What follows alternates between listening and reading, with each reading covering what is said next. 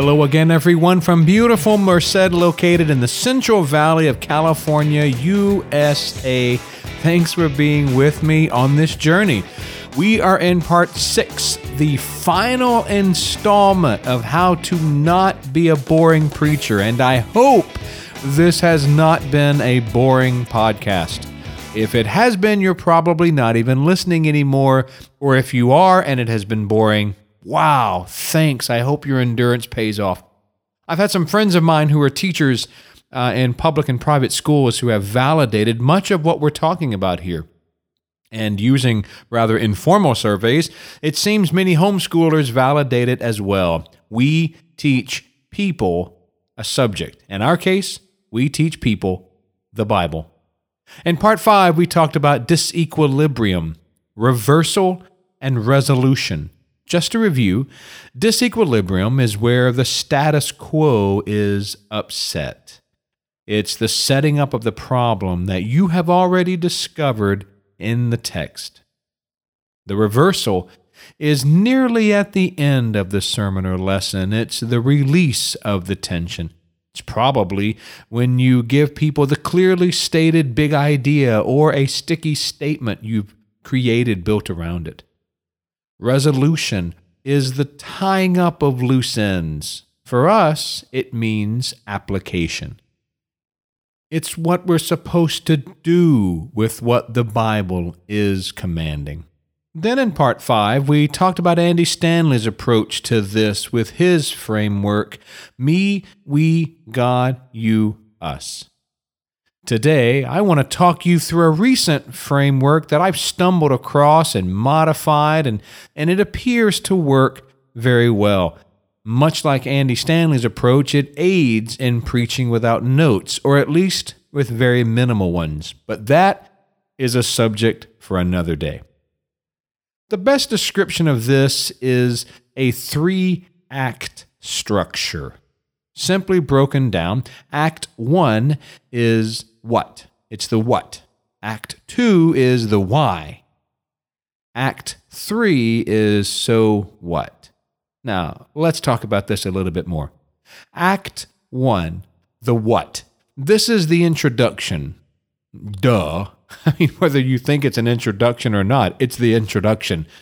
But it's not about introducing the big idea in so much as it is introducing the tension, the problem, the itch in their lives that only God can scratch.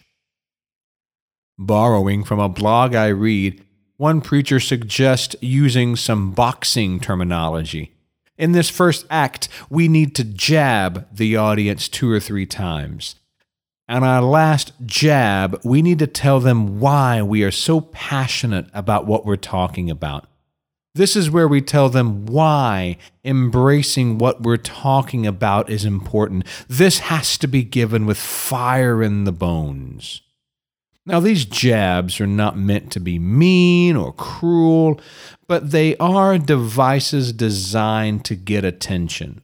For example, one jab might be a statistic. One I will share sometimes, depending on the message, is nearly 90% of churches are in plateau or active decline. That's shocking. 9 out of 10. That jab can mean something depending on what I'm trying to set up. And then there's this last little transition at the end of Act 1, and it's called the right hook. Now, I'm left-handed, so I don't know that a right hook is that much stronger, but apparently in boxing, for a right-handed boxer, it is.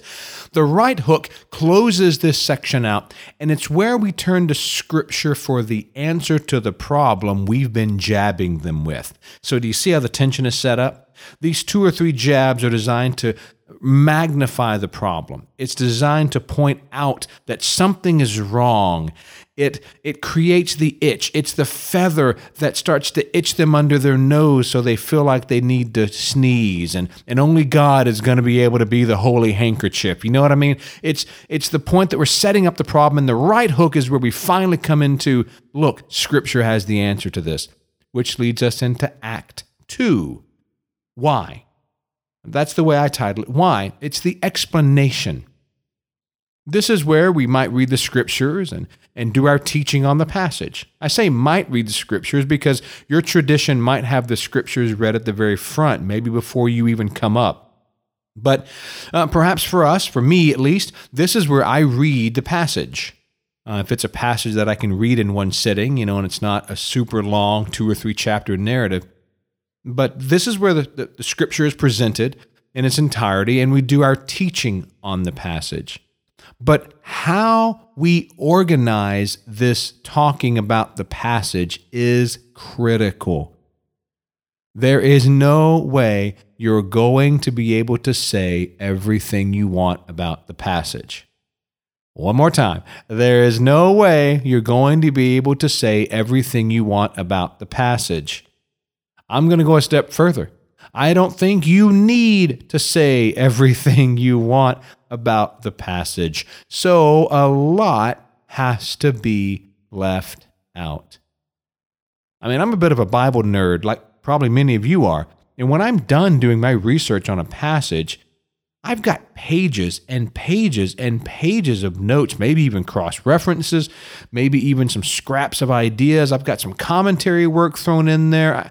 I've got more than I could say in 2 hours. It took me longer than 2 hours to come up with it. But here's an idea on how you take all of that technical content and now put that into a format that you can present. It's just a suggestion. And that is pick out 3 or maybe 4 nuggets or proofs for the big idea from the text. Okay, now again, that's a little backwards from how we're used to thinking. You've not stated the big idea yet. You've not stated that, but we're driving towards it. We're going to prove the big idea before we get there. So that way, when we do arrive there, everyone's nodding along going, yes, of course, that is the only thing it can be because we've used scripture to prove it. Again, the big idea has come from the text. We've already done that work. That's part of our preparation. We've already found that. Okay, so we're not making it up at this point. We've already found it. We're now shaping what we share and what we leave out based on what we have already discovered is the point of the text. So we present these 3 or 4 nuggets, and maybe they're formally stated, perhaps not. We could go into that for 15 or 20 minutes on should they be stated. I tend to not do it personally. I list them out in my notes that I print in our discussion guide that we print every week, but I don't really formally state it. Not really. I mean, I hit it and I mention there are divisions there, but I don't make a big deal out of it because I'm really trying to drive to that big idea. I'm not trying to distract them with something else. Okay, but regardless of how you fall down on that one, these are basically 3 or 4 distinct ideas from the text supporting your solution to the problem. Can you feel how cohesive this preaching structure is? Okay? Jabs 1, 2, 3, they're presenting the problem. That's all in Act 1. You're presenting the dissonance. You're presenting the part of life that doesn't work, how the status quo is broken. Now we get to that right hook, but God has more. God has designed us for more. He commands us to more. He calls us to more. We take them now into the second act. We read the scriptures to them. We break it down with 3 or 4 nuggets or proofs of this big idea. We are setting up the solution and we're setting up the application right from that point before we've even told them that's what we're doing. This is the cohesiveness of it. This is what helps you remember it when you're actually speaking of it because you even have a single cohesive idea in your head that you're doing. So to a certain extent, you're hinting at this application from the very beginning of the message. And certainly, if you've done your textual homework, then you're going to have a good idea of what these proofs need to be. Because you've already asked these questions about who, what, when, where, why, and how. You've already done all that. You're just bringing that out now. You're not bringing that into the conversation. And that's the best way to think of this section, this second act, is proving the big idea, even though you haven't really stated it as such just yet. So remember, we're trying to not be boring, and one key, maybe even the key to not being boring is persuasion. You are persuading them to see it God's way. Now, in the second act, you're going to prove it. You're going to prove that this is the way they need to think. The conclusion to Act 2, in the way that I do this, is the statement of the big idea, or what I tend to do is a sticky statement, which is just a catchier way, a more memorable way of saying the big idea. Usually your big idea is a pretty complex sentence, and the sticky statement is just a way to abbreviate that in a way that you can work, that you can just remind them of, that you can come back to a couple of times. Now, you can provide some more biblical proof here.